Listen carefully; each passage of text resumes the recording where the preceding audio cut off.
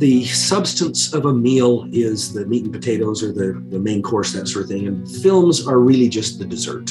And I said to him, wait a minute, I wholeheartedly disagree with that, because the action consequence connections that are expressed in every film, and the stories which are doctrine or principle put into action, that is the substance of what life decisions end up being.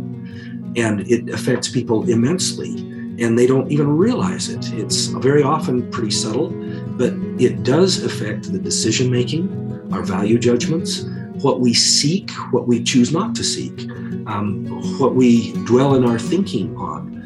Those things matter immensely. So I say that a film is, along with any other medium, a main course, not just a dessert. 600 episodes is a lot of episodes, and we need your help to celebrate it. Certainly there have been moments that you've said, oh my gosh, that's profound, or I had no idea, or this moment in Cultural Hall mystery, I don't know, makes me so mad. That's why the M sound came out. I need to let Richie know about this. Whatever the thing is, whatever your passion, the thing that drives you to listen to the Cultural Hall week over week over week, send us an email, contact@theculturalhall.com. Would love to maybe be able to capture some of those moments, share them in an upcoming compilation episode as we celebrate 600 episodes of the Cultural Hall. You got a question that you've always been burning to know about? You can do that too. Contact@theculturalhall.com is where you send the emails, the voicemails, the just regular side notes. You could DM us. You can slide into those DMs, as no one says anymore. But point is, get in contact with us. We're making our way towards 600 and would like you to help us celebrate in whatever way you feel comfortable. So do it. Feel comfortable in at least one way, all right? Contact at theculturalhall.com. Here's this episode of The Cultural Hall. It's time for another episode of The Cultural Hall, a long-awaited episode of The Cultural Hall. I'll have you know, Robert, right before we started, I said, hey, I'm going to go visit with Robert Hatch. And you and I have never met in person, but you have met my wife. She said, you haven't done that interview already? And I said, no, it was scheduling things. And she says, well, get down there. I want to know more about him. Thank you for being here in The Cultural Hall, Robert. Glad to be here. Thank you for inviting me. If people don't know who Robert Hatch is, how do you succinctly, and in this way that we always become kind of uncomfortable when we talk about ourselves, how do you say, Robert Hatch this is who I am? I create worlds. That's what I do. And I clone people. And I create visions.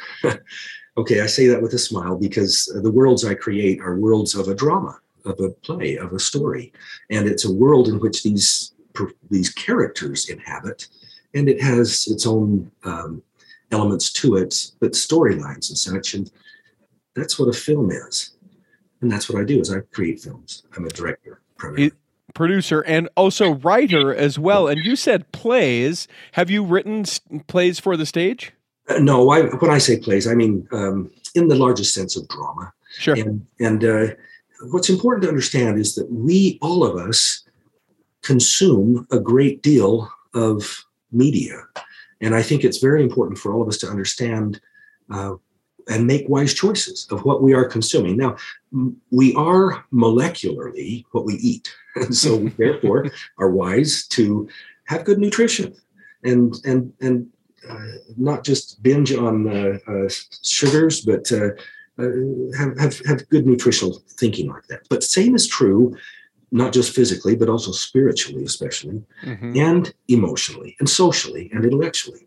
And these are the realms that comprise our lives: physical, spiritual, emotional, social, intellectual. And we should ingest into our eyes and our ears that which is nutritious for us as well. And I'm excited to get an idea of what you feel like is nutritious as we have the discussion about the media that we consume and also the media that you produce. Give me an idea, people that are listening to this, something that they might have seen that would be a Robert Hatch production. Okay, let me get to that in just a minute, and I'll talk about the nutrition first. When I speak of nutrition emotionally and socially, intellectually, but especially spiritually, there are ingredients or nutrients, I guess, or poisons that we should be aware of. And what I call the Hollywood lie is when there are actions taken by characters in a film, and then consequences come from those actions, but they're not true consequences. They're not actually connected. So in a Hollywood film, it's obvious that somebody commits immoral acts, and then they go off and they're feeling in love and happy and joyous, and that's the results of doing that sort of thing. That's the Hollywood lie. It's action consequence connections that are not true. And a truth is where you have actions that bring true consequences or true results. And the marvelous thing about the values that we espouse, the things the church teaches, the things many churches teach, is that there are action consequence connections expressed in Scripture that are very important for us to understand, so that we don't go about our lives doing things that we regret later, and doing things that for which there are unintended consequences. So to be informed spiritually and emotionally, socially, intellectually, is to understand, have consequential thinking, consequential knowledge. And so I express that as a prelude to talk about films here a little bit, because we need to understand what a film is. And in fact, let me express this. Early in my career, I graduated from BYU in film production. And then I was asked to teach there film production, which I did for several years, adjunct professor, so it was evening classes, but I was working for BYU Studios, films for the church that I was producing. And then I had to go out of state a lot. Doing that, had to hand off the teaching to others. But early in my career at that era, I was asked to be on a panel discussion of members of the church who were in arts and media of all kinds. And so I go, and there are 5 panelists, and the moderator says, I won't introduce you. I'd like each of you to stand, say who you are, what you do, and why it's important. And he pointed to the other end of the 5 of us, and it was the president of Deseret Book. And he stood up and said, well, books are important because, after all, they have their precedent in the Scriptures. The Scriptures are a compilation of books, and it has its precedence in the Scriptures. And then the next one was the president of Bookcraft back then. It's since been bought by Deseret Book. Said about the same thing. The third was a composer, and he had composed 3 hymns in the hymn book and many other things. And he said, well, music's important. After all, the book of Psalms was a hymn book. And at the Last Supper, before the Savior and the apostles went to Gethsemane, they sang a hymn. And so music has its precedent in the Scriptures. The next one was the fellow who was the voice of music in the spoken word with the Tabernacle Choir, and he stood up, and in a sonorous voice, he said, well, the spoken word has its precedent in the Scriptures. The prophets preached, and it was written down. That became Scriptures. And I'm hearing all of this, and I'm a film director, and I'm thinking, what am I going to say? And I was praying, what should I say? And as I stood up, it came to me. And I said to the group, you see, everyone has their precedent in the Scriptures, and I make films, and you're wondering what I'm going to say about that? And here's the answer. Visions. And everyone laughed. I didn't really say it with comic intent, but you think about that. Isaiah, Ezekiel, all of the prophets had visions. And you look at what was shown to them and what was spoken to them, somebody wrote a script. It was a screenplay, or a vision play, you might call it. And a vision is a movie. It's a film. So you have all of the visions all throughout the Bible that somebody wrote a script and then produced it, showed it, created it, and then showed it for that audience, meaning the prophet. From an LDS perspective, you have Lehi and his great dream early in the Book of Mormon, and there's one chapter 8 of First Nephi, that describes it. And then his son wanted to see the same movie, so he went and prayed, and his description of it goes for 4 chapters. I guess Nephi was shown the director's cut. But visions are movies, and they have value, they have meaning for all of us. And what is shown in those visions? It's items and people and things, but it's storylines particularly. And this is what I'm getting at here. A story is highly valuable and meaningful to us. Why? Because a story is principle put into action, or doctrine put into action.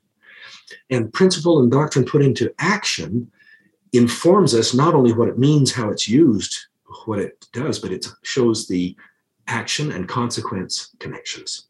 This leads to that.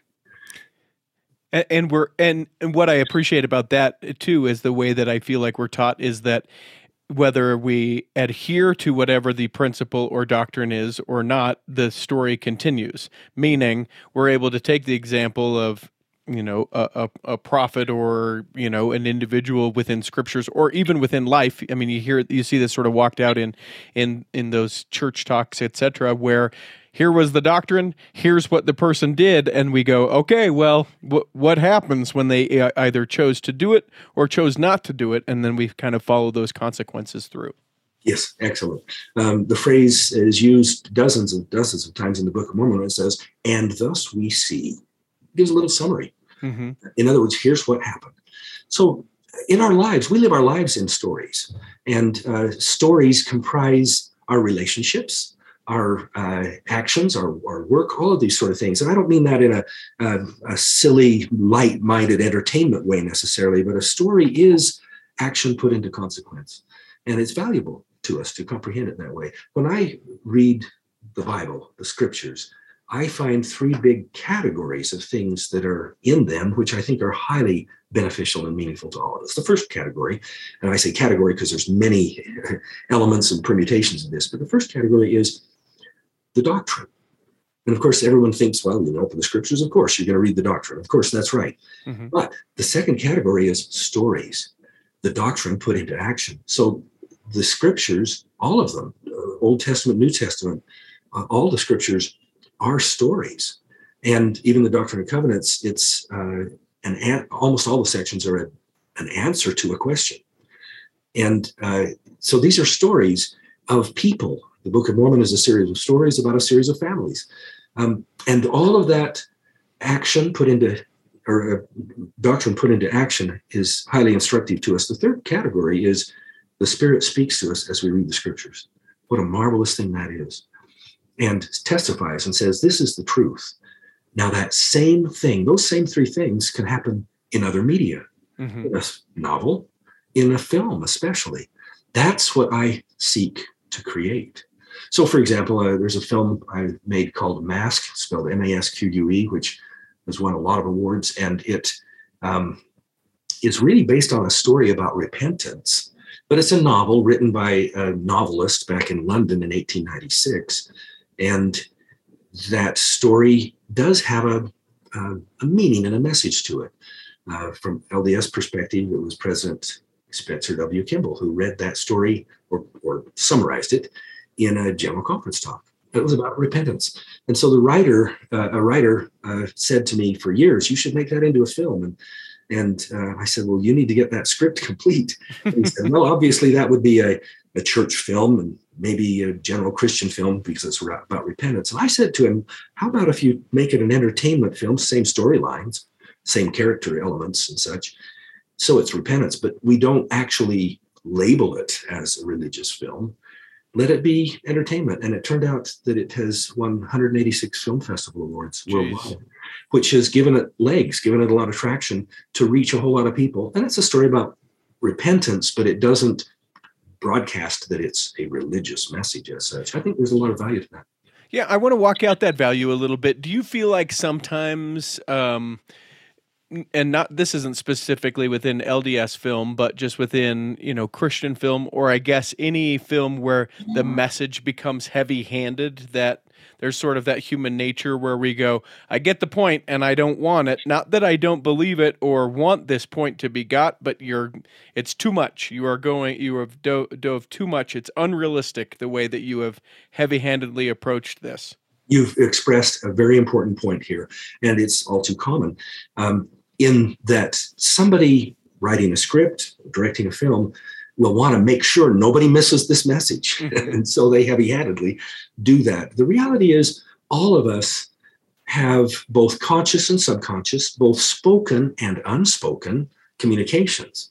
And the unspoken communications in a script are called subtext. And subtext is highly valuable and highly effective and highly meaningful. And if you take the idea of subtext and say, but I want to make sure nobody misses the point here, and then you put it into clear, specific, strong dialogue, that's called on-the-nose dialogue, which is really not a good thing. Mm-hmm. And on-the-nose dialogue is what is heavy-handed, and people kind of get turned off by it because, yes, I got it, I got the message. And what we really need to do is respect the audience better, to understand or to realize they will understand these things. There's an old saying among writers in Hollywood that this is the film media, so it's a visual media primarily, mm-hmm, mm-hmm. But the statement is, make sure you're clear in your communications, and then, if necessary, use words. In other words, let the clear communications be the visuals, the things that are juxtapositional and relational, but not heavy-handed in dialogue statements. So yeah, you raise a great point. Is there a lesson to be learned, kind of going down this avenue a little bit? Is there a lesson then to be learned as we read the scriptures that there is very much on-the-nose dialogue, but also a tremendous amount of subtext that we should sort of be gathering from, and in some contexts really be the main thrust of what we should be learning, not the on-the-nose dialogue? You're exactly right. And there is that. And that's a marvelous thing, isn't it? Mm-hmm. A great thing. So you read through, for example, you read through parts of the book of John, and it's great. Now, next time you read through, there's much more here. Third time you read through, there's much more. So dozens and dozens of times as we read through the scriptures, we receive so much more out of each one of them. And I think that comes from two things. One is what you just described. It's the subtext, it's the story elements and such that we have greater insight as we repeatedly read them. Another thing, though, is the Spirit speaks to us and guides us as to other things that it applies to. And what a blessing it is in our lives, I think, for all of us to repeatedly read the scriptures. I mean, really study them, and not just a few minutes a day, well, I got that chapter, check that box off, but rather really want to understand and seek the Spirit and pray for guidance when reading the scriptures and follow impressions. Sometimes it's hard for me to get past 3 or 4 verses because I'll jump and run to footnotes and cross references and other things, and it gives great insight. But how many verses did I actually get through on that one chapter? Oh, not very many, but boy, did I cover a lot of great territory and marvelous things. I love scripture study like that. It carries great depth, great meaning, great application, I think, for all of us. I also, it's interesting, I've never considered the scriptures and the Savior this way, but I want to try and talk about it this way, because I think that anytime we can have sort of new insight or a different way of looking at something, I think that some knowledge can be gained. The idea of Jesus as a character, now hard pause, I believe Jesus to be the Savior of the world and the Son of God. So I'm just using this as an example, but when people are able to read the scriptures and they speak of Christ, it's funny to me, the older that I get and the more opportunities that I have to be able to participate in discussions around Christ, where some people are like, I love Christ because, man, what a merciful character, that he can be so merciful to those that are around him and compassionate and other stuff like that.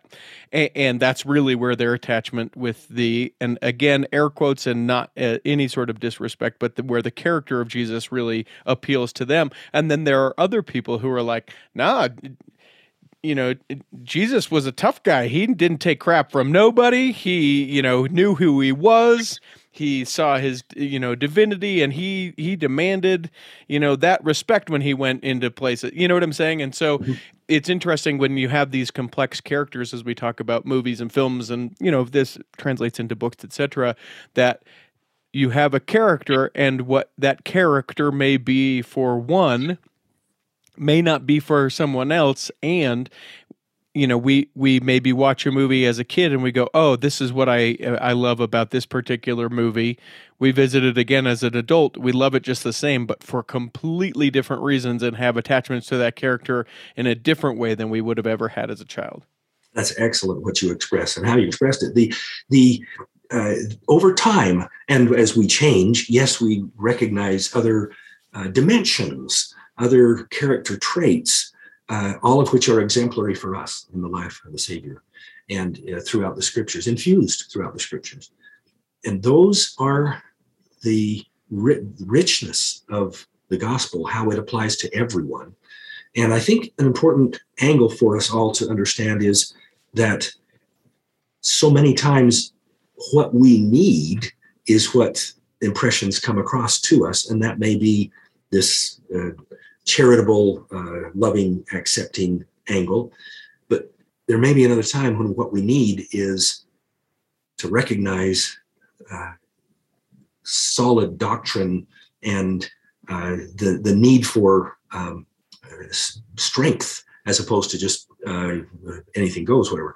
And so you expressed it well, that those are, I think, part of what the depth of the Scriptures give to us. And that same kind of depth should be in the films, and should be in the things which we ingest through our eyes and ears. And we need to be wise and careful about that, so that we're not ingesting those things which would send us off in a tangent in a bad way, but that are appropriate to our values. There was an interesting article many years back in a magazine called Public Opinion Magazine, where there were two groups of people who were surveyed. And the first surveyed group was general public in the United States. And the general public were asked questions like, do you believe in God? Do you attend church? Do you believe adultery is wrong? I mean, all those kinds of questions, moral questions, values questions. And it gave what the percentages of the answers were from the general public. Then the other group they surveyed, same questions, Hollywood writers, directors, producers, actors. And the disconnect was profound in terms of, do you believe in God? Do you attend church? Do you believe adultery is wrong? All of these things, moral and ethical and values-based questions. Very huge gap between those two. There's an old saying that says, you write what you know. Well, if people are living an R-rated lifestyle, what kind of films are they going to write and produce? And so that's one of the reasons, not the only reason, but one of them as to why there are so many R-rated films made, and therefore consumed by a whole lot of people who otherwise wouldn't be really resonating necessarily with those R-rated themes. But there's such a plethora of those films out there that some people end up falling into those in great measure, and it affects them, leading them toward that kind of value structure, as opposed to the things that studying the Scriptures and embracing the values of gospel principles does. I'd like to take a break real quick. When we come back, I want to pick it right up with the Rated R. I have a great question about that, so we'll get to it coming back in the second block of the Cultural Hall. Imagine running a small business today. It's challenging. Imaging and internet presence is an absolute must. Even with that, you're still a small star in a bright cyber universe. Now, imagine you have someone who understands how to get your site designed for your talents and then easily searched by potential clients. Imagine Lennon Design. Whether it's strictly a website or a whole package of logo creation, advertising media, and promotional materials, Lennon Design is your partner in business. They'll test the boundaries of their imagination to create something unique for you. When you need creative, affordable design, let it be Lennon Design. Call 801-699-3022 or visit LennonDesign.com. Here in the second block of the Cultural Hall, do not forget, you can go to patreon.com/the Cultural Hall to become a Patreon saint of the Cultural Hall. Well, what does that get you? It gets you great and easy access to the almost 600 episodes of the Cultural Hall. Super cumbersome if you're not a Patreon saint to get to some of those early ones, and I encourage you to do so. There have been people who have just recently found us who have gone all the way back to the beginning to see our very, very tender roots of 600 episodes ago. Encourage you to do that. Go to patreon.com/The Cultural Hall. And don't forget, it gets you to be a part of that secret but not sacred Facebook group where all the Patreon saints are hanging out. Robert, let me ask you this. I'm thinking maybe 20 years ago, maybe it's 30 years ago now. It's surprising to me how time is sort of irrelevant the older that I get. But there was the talk that was given about the rated R movies, and much discussion has been had as to whether or not it is a doctrine or a practice or just good counsel to avoid rated R movies. The combatant against that would be, it's arbitrary and they don't have rated R movies in Australia. They have a different rating system, and the rating system in Canada is different than what do you think about the idea of a rating system and letting that be the only guide as to whether or not we should view that media? Well, first of all, a rating system is a good thing. And secondly, like you implied here, it should not be the only guide. There are some PG-13 films that, how did that ever get past R? and there are some others that, maybe some others that are R-rated for a few words or whatever, that maybe are not necessarily bad to watch. I carefully say that because I just don't watch R-rated films, although I have to admit I did see Schindler's List. Sure. But that was an R-rated war. And so I don't want to make excuses there, but I don't go to R-rated films. People in the film industry say to me, here's this scene that had such and such in it. And they use that as a point of reference to talk about something or an imagery or something. And I haven't seen the film. Mm-hmm, mm-hmm. So, yeah, I just don't want to do that because I don't want to have those values or lack of values infused in me. It's a choice on my part. And I never brought R-rated films home for the family or anything. I think there's good reasons not to do that. By the way, when you talked about media like that earlier and you related it to sugar, which I appreciate that, right? Like we want to take care of our body and eat the proper things. I think that some people would push back and say, well, but Robert, I can have a little sugar. And if I know it's sugar and if I know, the amount of what it is or whatever, if I can say, this is just a story, I'm not espousing the morals or, I use this as an opportunity to say, this is just an unplug, a tune out, a relaxation, any of those things to justify how they could watch something like that. What do you think about all that? Here's my answer. I was in a chat with a friend of mine who's a film director and fairly well known among the church. And he said, well, the substance of a meal is the meat and potatoes or the main course, that sort of thing. And films are really just the dessert. And I said to him, wait a minute, I wholeheartedly disagree with that. Because the action consequence connections that are expressed in every film, and the stories which are doctrine or principle put into action, that is the substance of what life decisions end up being. And it affects people immensely, and they don't even realize it. It's very often pretty subtle, but it does affect the decision-making, our value judgments, what we seek, what we choose not to seek, what we dwell in our thinking on. Those things matter immensely. And so I say that a film is, along with any other medium, a main course, not just a dessert. And yes, there can be the sugary sweet ones that make you laugh, and that's great. I fully think diversion or just plain fun entertainment is valuable, and that's just fine in its time and place. You look at the Family Proclamation, you've got that list of 9 things, love, forgiveness, repentance, all of those things. And the last one is, and wholesome family recreation activities.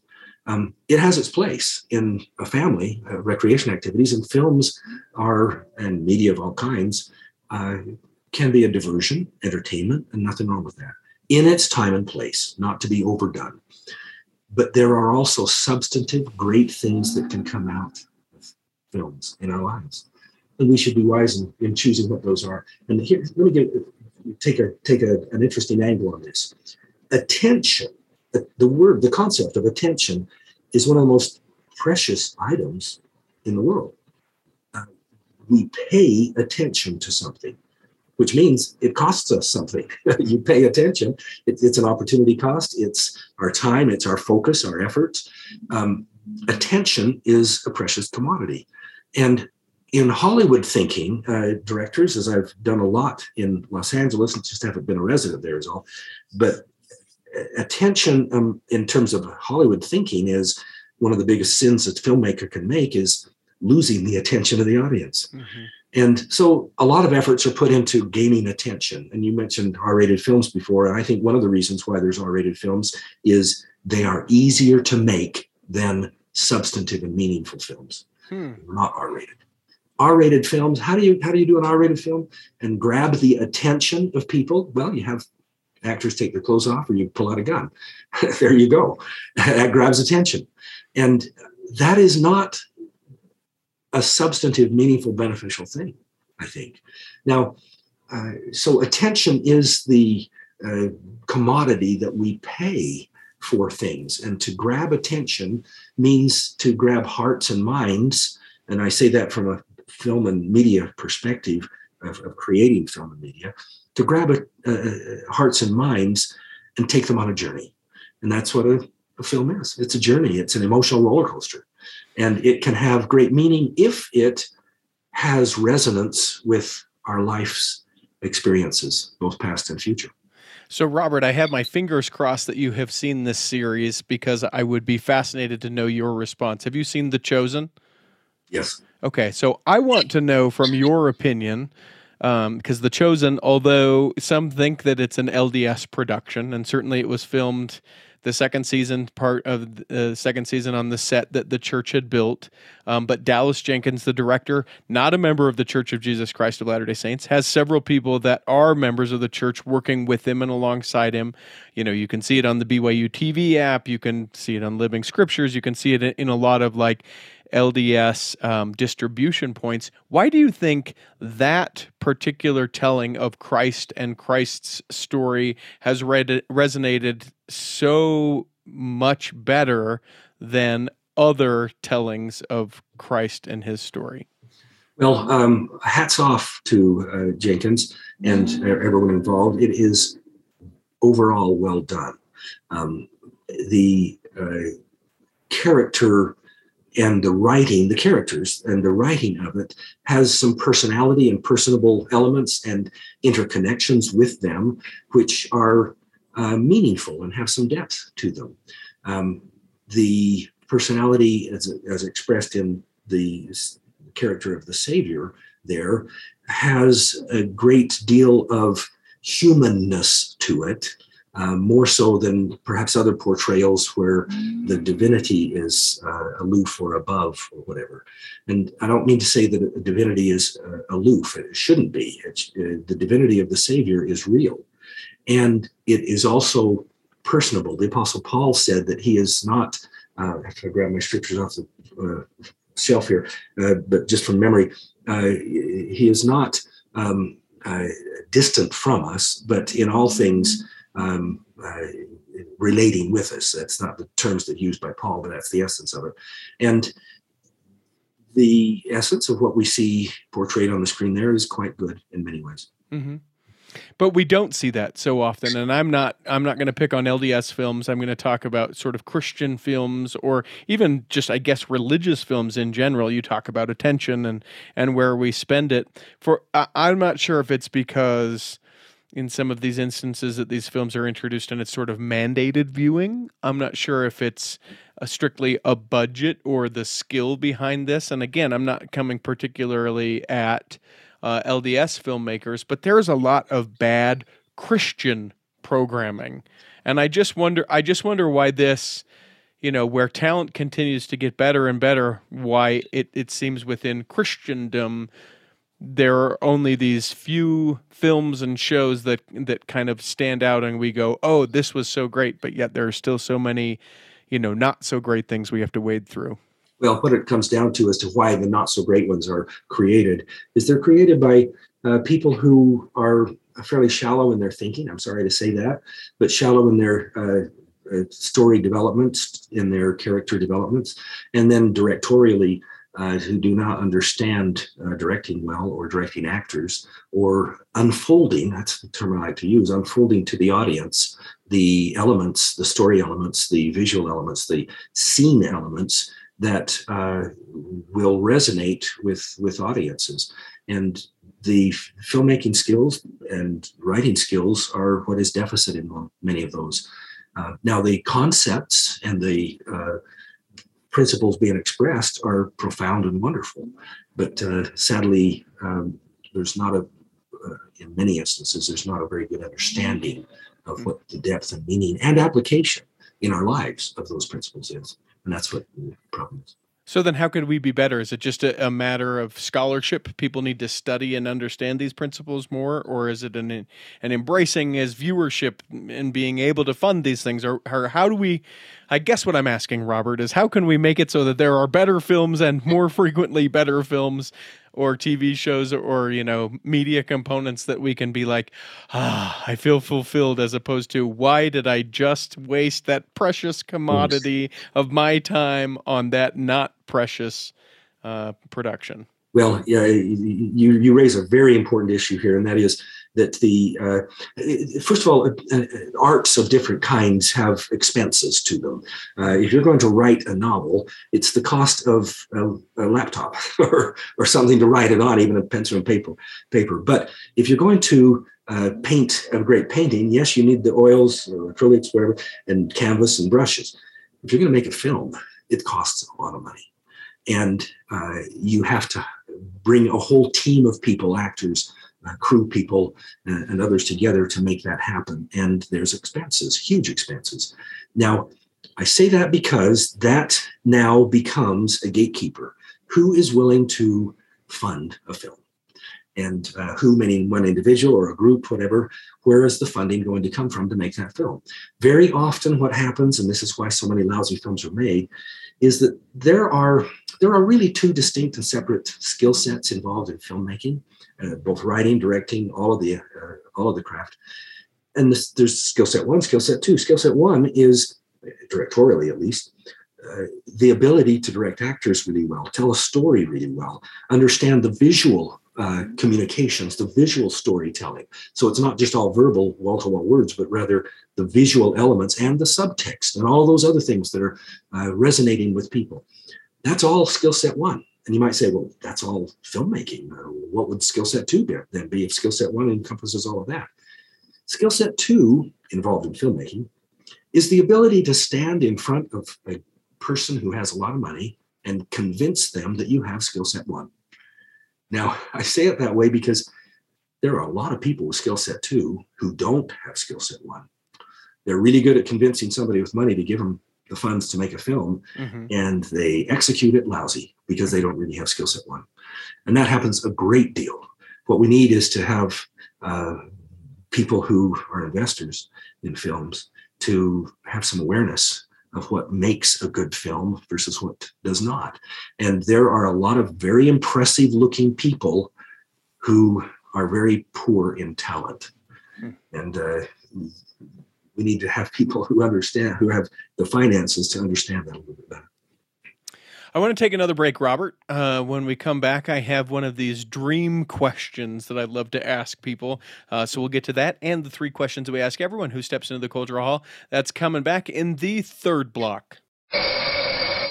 I want to give a shout out right now. Megan, that is listener Megan. I'm not sure if she's a lifer or a convert here at the Cultural Hall, but she heard me talk about how I do podcast consulting and said, you know what, there's a thing that's been burning inside of me, and I want to be able to share and do this podcast. So she reached out to me and said, hey, what about this? And we're right smack in the middle of that class as I record this.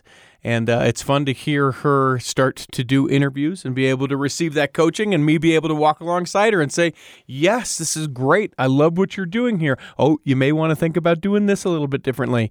And just being able to help and nurture and be able to share the things that she feels like she's, truly God called to share. So if you got something burning inside you, you're thinking, you know what, I've thought about doing a podcast, but is it that easy? You can reach out to me. I'm Richie T. Stedman on all the social medias, or you can just drop into the DMs for the Cultural Hall. I answer those too. Would love to hear from you and work with you as you work on your newest, latest, and greatest project. Hi friends, Dan the Laptop Man here from PC Laptops with breaking news. Windows 11 is now here. It's fast and it's beautiful. So let's make sure your computer's ready to run it. Bring your PC into any PC Laptops right now at PCLaptops.com. PCLaptops.com. Here in the third block of the Cultural Hall, remember you can always email us, contact@theculturalhall.com if you have questions, if you want to recommend guests for the future. We certainly love that. Whatever you'd like, our email address, which never closes, contact@theculturalhall.com. All right, Robert, here we go. You are the man with all the skill, that part one that you talked about right before we took that break there. And we're going to pretend in this situation that I'm the guy that's got all the money in the world, which is a really far-fetched idea if you know anything about my financial resources presently. But for the sake of this scenario, let's play it out. I come to you and I say, Robert, you get to make one more story and that's it. You get to make one more, and it can be scripturally based or not. Here is all of the money that you need to be able to make this film. Tell me, what is that film about? Oh, man. I have a dozen ideas for all of that. If I were only to make one other film, it would be a film to be shown in the temple, actually. Maybe. Okay. That's what I would love to make. But outside of that, I would love to make a film called Instrument, which is the storyline of an older man, and we see through flashbacks through his life where he had assumed he had failed, and it turns out he was an instrument in the hands of the Lord. And I think, to me, that's very, very meaningful. And, somebody might say, well, that sounds like George Bailey and It's a Wonderful Life. Uh-huh. I did not base the storyline on that. There are a few similarities, just a few. But I think there are great applications in our lives of and humorous, fun, entertaining elements in a family and all of these things that all adds up to realizing that the Lord's hand is in your life, and that there are profound things that happen in everyone's life that are truly beneficial and meaningful to them and to others. And there are some great story elements here, quite different than It's a Wonderful Life, but in the same sense and result that you open your eyes and you find tremendous value there. I'd love to make that film. Now I'm searching my pockets because I want to see that film, and I'm recognizing I don't have any money to produce that. For a long time, and I've had the interesting fascination with the Church of Jesus Christ of Latter-day Saints and its sort of love of storytelling, pageants, the plays. One of the first things when the Saints came to the Salt Lake Valley is, to be able to create the playhouse that people could be able to come and stories could be able to be shared. I'd be curious if that same sentiment, do you feel like, translates into movies and to television within the church? Absolutely, yes. Great question you asked. It definitely translates into that. Let me read you a quote from Brigham Young. He said, quote, "If I were placed on a cannibal island and given a task of civilizing its people, I should straightway build a theater." That's what Brigham Young said. And I don't know if he said it at the time of the dedication of the Salt Lake Theater, but here's a story element here. The Salt Lake Theater, one of the finest theater buildings of its time, was dedicated in 1862. Brigham Young believed that it had been created for an ennobling purpose. During the dedicatory service, he said, quote, "On the stage of a theater can be represented in character evil and its consequences, good and its happy results and rewards, the weaknesses and follies of man, and the magnanimity of the virtuous life," close quote. Great statement from Brigham Young about the dedication of the Salt Lake Theater, and every one of those things applies in film. Frank Capra, I mentioned It's a Wonderful Life. What a great film that is. And by the way, who are we watching on the screen when we watch the film It's a Wonderful Life? Is it George Bailey? Is it Jimmy Stewart? The answer is you're watching yourself. Mm-hmm. And that's what a film really should be, is you see yourself up there. You see yourself in it. But Frank Capra, I met him briefly once. When I was teaching at BYU, we had him come to BYU and speak. And here's a quote from him. He says, "No saint, no pope, no general, no sultan has ever had the power that a filmmaker has. The power to talk to hundreds of millions of people for 2 hours in the dark." That's a great quote. And it's an interesting thing, given the context of It's a Wonderful Life, that it was sort of a flop at the very beginning, to know that then it came into such massive popularity where every Christmas season, Robert, it's on, and every Christmas season I watch it, and every Christmas season I bawl like a baby. And my wife always knows it's the night where I'm just going to sit and sob, and we just embrace it for what it is, because it is. Maybe that's too self-divulging, but maybe that is the watching myself going, "Oh, what am I doing here? What is the point? What have I've clearly missed the thing," and just sort of sob and sulk within that self-reflection. Well, that is what a well-made film does. A film is a great empathy machine. It teaches us empathy. It helps us to relate to other people, but relate to things inside ourselves that we're not aware of. Let me give you another quote here, and this is a heavy-duty quote. And I did not, when I've used this in a sacrament meeting talk, I have not read the last sentence. I will just now, but it's a heavy-duty quote. There's a book called Rolling Breaks and Other Movie Business, and it's written by a woman who was a journalist, and she was around the film industry, but not in it necessarily. But she was in the 1950s growing up. So here's what she said. And by the way, she references Samuel Goldwyn. Samuel Goldwyn was Metro-Goldwyn-Mayer Films, and he was quite an odd character in a way. And somebody asked him one time, "Well, you make message films, don't you?" And he said, "No.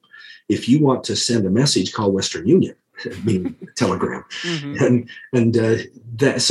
That is referenced here in this quote from this woman who wrote the book Rolling Breaks. And she's talking about when she was young. She says, "My generation learned," and by the way, this is very instructive about what films do for people or against people.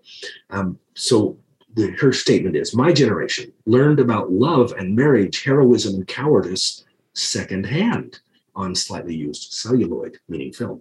Quote, "When you want to send a message, send it by Western Union," close quote, said Sam Goldwyn once to justify sailing his glittering entertainments down our Saturday afternoons. But we cheated Goldwyn. For us, every Saturday afternoon was a message.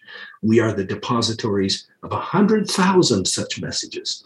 All the events of the real world filtered down to us through the personalities of movie stars. And in the dark of 100 movie theaters, we learned what was worth doing and the style in which to do it. From Marilyn Monroe's moist lips to Marlon Brando's torn t-shirt to Jimmy Dean's rebellious slouch. The movies were our primer on what to desire. And now the last sentence. After the movie was over, we parked our cars in some deserted street and spelled out our lessons on warm bodies. Whoa. So what do films do to people? To youth especially, but to everyone. It teaches people what to desire. Now, desire is the pilot of the soul. There's a great quote from Joseph F. Smith, president of the church 100 years ago. He said, "The Lord's ways of educating our desires are the best ways." The concept of educating our desires, interesting. We talk about intellectual education, physical education, but educating our desires, that's what guides people in the direction they want to go. It's their wants, it's their desires. Films create desire in people for certain things. And that's something to be really careful about in our consumption of films and stories as a medium. Robert, it has come to the time where I ask you the three questions that I ask everyone who steps into the Cultural Hall. And I know that we're going to have to do this again because you lamented in one of the breaks that we have barely scratched the surface as to what you want to talk about. So we'll do that again in the future. But for now, these three questions remain. The first question is do you have a calling right now, sir? And if so, what is it? Well, we have a large care facility, extended care facility in our stake, and I'm in the branch presidency there. And every Sunday is marvelous to go and do 2 sacrament meetings in different parts of there with people who have lived marvelous lives and done great things in their lives. And it's the last stop for them. Wonderful people. So I love doing that calling. So if you could pick a calling for yourself, either one that exists or make one up, what would you pick? Mission president. Oh yeah, where would you be a mission president? I don't know. Years and years back, and it's partly what my patriarchal blessing says that I say that from. But years and years back, I thought, well, China, and yet China hasn't opened for missionary work yet, other than Hong Kong. So I don't know, but wherever the Lord would call me. Okay, well, I'm going to press back on this a little bit. You get the call today, and again, we're walking out scenarios that are not real, Robert, but for the sake of just, pushing you against this. All right, I'm calling you, Robert, and you have to pick right now, and you go, and you'll be there for the 3 years, but you have to pick right now, country or state. Where are you going? Australia. That's where I served my first mission. Okay. The final question, we ask everyone to interpret it however they may. But the question remains, what is your favorite part of your faith? Wow. Boy, I'm delighted you asked that question. I'll tell you. And let me preface it with a very brief story. The story goes, I think it's a true story, but I don't know where it took place, that there was a Bible Belt Christian college that had a comparative religion class, and the teacher would, instead of just saying, here's what this church believes, he would invite an active member of that church to come and present for that class period what they believe. And so he invited an LDS member to come, and that member presented. And of course, the teacher said, leave some time for questions at the end. And so he presented plan of salvation and restoration, all of those things, marvelous. And at the end, fielded questions from the students. And the teacher then raised his hand and said, I have last question for you. I have heard this statement from LDS people. And the statement is, as man is, God once was. As God is, man may become. Do you really believe that? And the member of the church, I guess this was late 80s or whatever, when it was kind of being blasted a bit by some Protestant people. And the member of the church thought, oh no, this will undo everything I've said. But then he thought, we do believe that. So he said to the teacher and everyone, he said, yes, we believe that. And the teacher said, if that is true, I cannot think of any concept more thrilling than that. And it is thrilling, and absolutely thrilling. I was chatting with a couple of my friends. One of them is Robert Millett, who's probably the most published author in the church, former dean of religion at BYU, a great man. And he actually, on a film I directed, reviewed the script and was very encouraging on that. But I was chatting with him about that very topic, and he said, 500 million people, Christians in the world, believe that. And I said, well, really, it's not Catholic doctrine. He said, it's Orthodox Christian doctrine. So Eastern Orthodox Christians, 500 million of them, that's part of their doctrine, is deification, or theosis is the other term used for it. But that we as humans can become like our divine parents. What a marvelous principle, doctrine that is, profound. And I think to see ourselves with that potential now, it informs me certainly, and I would hope everyone else, that the choices we make, the path we take, any detours, repent, come back to the mainstream, onto the straight and narrow.